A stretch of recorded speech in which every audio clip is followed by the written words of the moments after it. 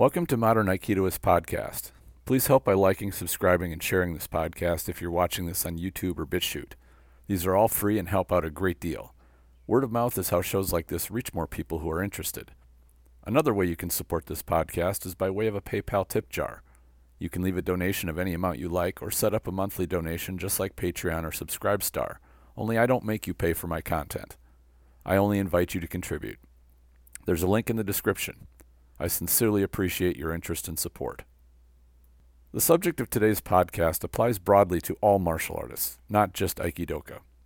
Negotiation is something which Aikido practitioners bring up constantly as the preferred method of resolving disputes, being far preferable to letting conflict escalate into the physical realm.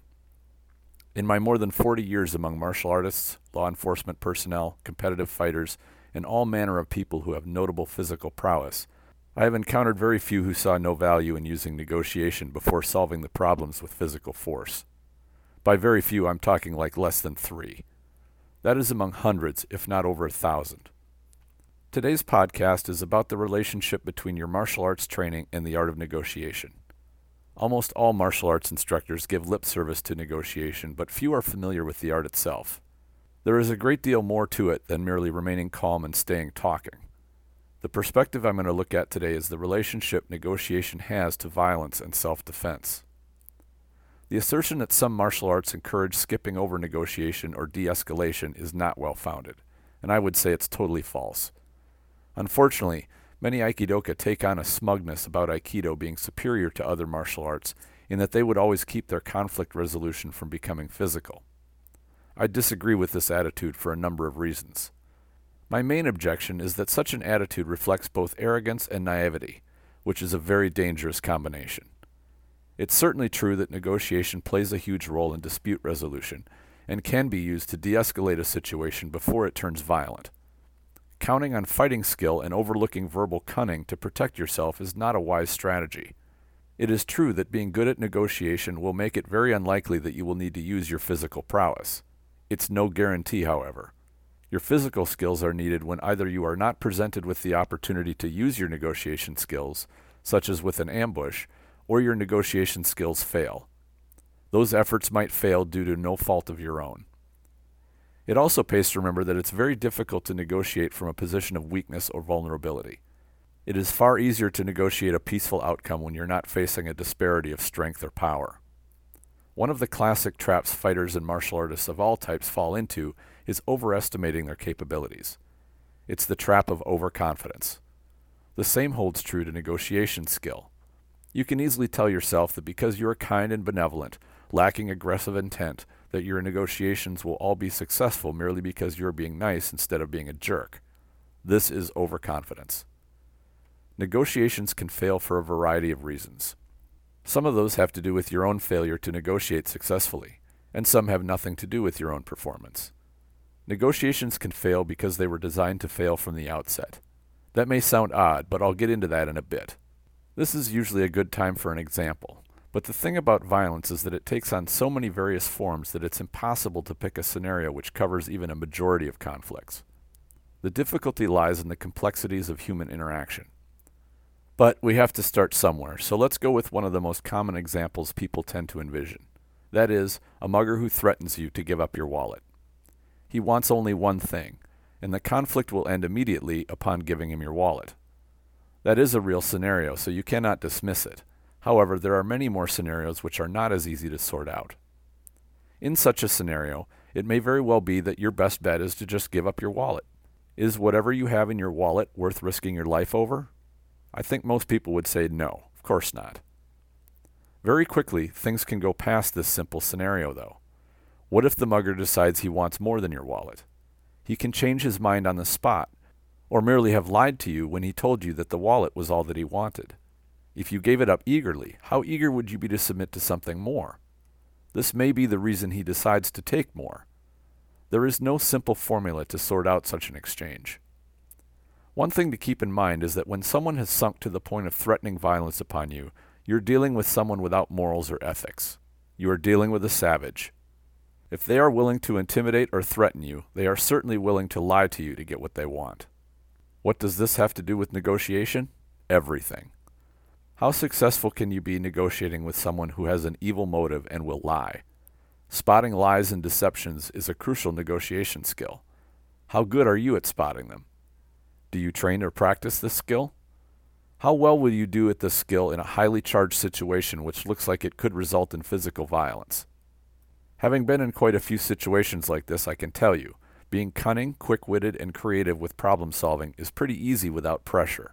With pressure, it's extremely difficult. Without practice, the chance of success is very low.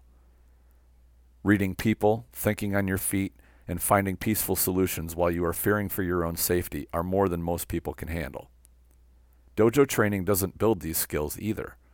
Even scenario training doesn't adequately simulate situations well enough to build solid skills in this regard. The saying, "there is no substitute for experience," is absolutely true here. When we are in a very peaceful state, imagining a potentially violent encounter, it's easy to think that merely avoiding being assertive would be enough to avoid violence. This would be true if the violence that we are worried about is only the self-generated variety. Self-defense is almost always about encountering someone else who's not as benign or as peaceful as we are. Then what happens? If we think that merely not being assertive or acting respectfully will protect us, that's not exactly true. Granted, you will be far less likely to encounter violence if you're not acting like a jerk and being disrespectful. There is another aspect to consider. There are predators and thugs who look to prey upon the passive and those who appear weak. Nature's predators, such as lions and wolves, avoid the stronger and healthier prey. We can only speculate as to why exactly that is. One hypothesis is that the weak prey are merely easier to catch. All animals, humans included, are inclined to target low-hanging fruit over fruit which is harder to get. The other hypothesis is that even animals understand that there's a physical risk of injury when taking down prey. In the wild, injury can mean your death. Humans have the advantage of modern healthcare, but subconsciously we still have primitive programming deep inside of us. Most, except for the completely insane, have a certain level of self-protection instinct which urges us to avoid physical risk as much as possible. Human predators are just like all predators. They don't want to fight or risk injury. They are looking to take what they want without a problem or resistance. It may seem like I've drifted away from the subject of negotiation, but I have not. And here's where it connects. It is called the interview. When a predator approaches a potential target, the decision is not yet made to present the threat or attack. The predator is assessing whether or not the target is going to be an easy mark. Imagine a lion approaching a herd of caribou. He watches how they move to pick out the easy prey. A street criminal passes over many potential targets and chooses to approach only those who appear to be viable targets. When they approach to start a verbal exchange, that's the interview. They are getting a handle on how easy this mark will be to threaten. These approaches often seem very innocuous and innocent. They are meant as a disguise to set up the surprise when the true motive is revealed. Just like the lion who waits in the tall grass, unseen until the caribou gets too close. By then, it's often too late. From the target's standpoint, they never realized danger was close at hand. Many victims will often say, "I had no idea what was about to happen," or "I had a feeling something was not right, but I had no indication that I was about to be attacked." This is your self-protection instincts trying to alert you. That's a whole nother subject, but suffice to say, listen to your instincts. You can do this in negotiations as well. When what is said to you seems like there is deception, there probably is. When there is deception within negotiations, you are dealing with someone who is negotiating in bad faith, and that is dangerous. You are being manipulated. The interview is a probing method to assess the viability of a target. Once that is established, the interview can shift into a manipulation stage. When that happens, you are being maneuvered into a more vulnerable position with less chance of escape.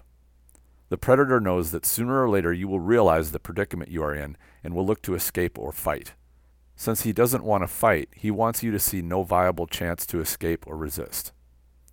Victims who have gone through this process may have felt that at many points they could have talked their way out of the situation, but that's not necessarily true.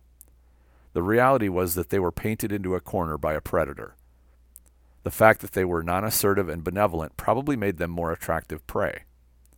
Perhaps they could have avoided the incident by how they comported themselves in the interview.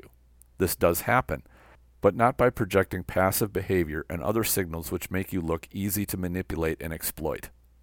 I mentioned earlier that it is difficult to pick a particular scenario which describes violence because there are so many. Then I picked one and described it. That being a predator who searches out a prey to exploit. There certainly are a ton more, so let me take on an entirely different one. That being the random encounter type of violence. This is when the aggressor had no advanced plan of starting a fight, but it rose out of a spontaneous situation. This is where negotiation may have the best chance of diffusing the conflict. In fact, the odds of experiencing this kind of violence are much higher than the predator-type attack. Approximately 80% or so of criminal violent encounters happen with people the victim is familiar with.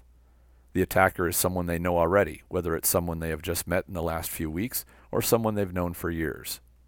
In these cases, negotiation and how you deal with people has a far greater influence on whether you end up in violence or not. Not being a jerk will go a long ways towards a peaceful life. Being able to successfully resolve disputes with intelligence rather than force is a valuable skill. I don't think there's really any good argument to that point. One of the most important times for good communication skills, which negotiation is, comes when it's time to establish a boundary and you need to enforce it. People will always be imposing on you, and you must set boundaries for what behavior you will accept. Quite simply, this means saying no at some point. You are free to determine when that is. One example of the need for setting a boundary is with someone who always wants you to come to their house and do work for them for free. Until you say no and don't show up, you will essentially be their slave. You might be willing to give them a hand once in a while, but that is your choice. A more stark and serious example is date rape. If someone doesn't say no, an assertive person can think that they are agreeing to sex when in fact there is no active agreement.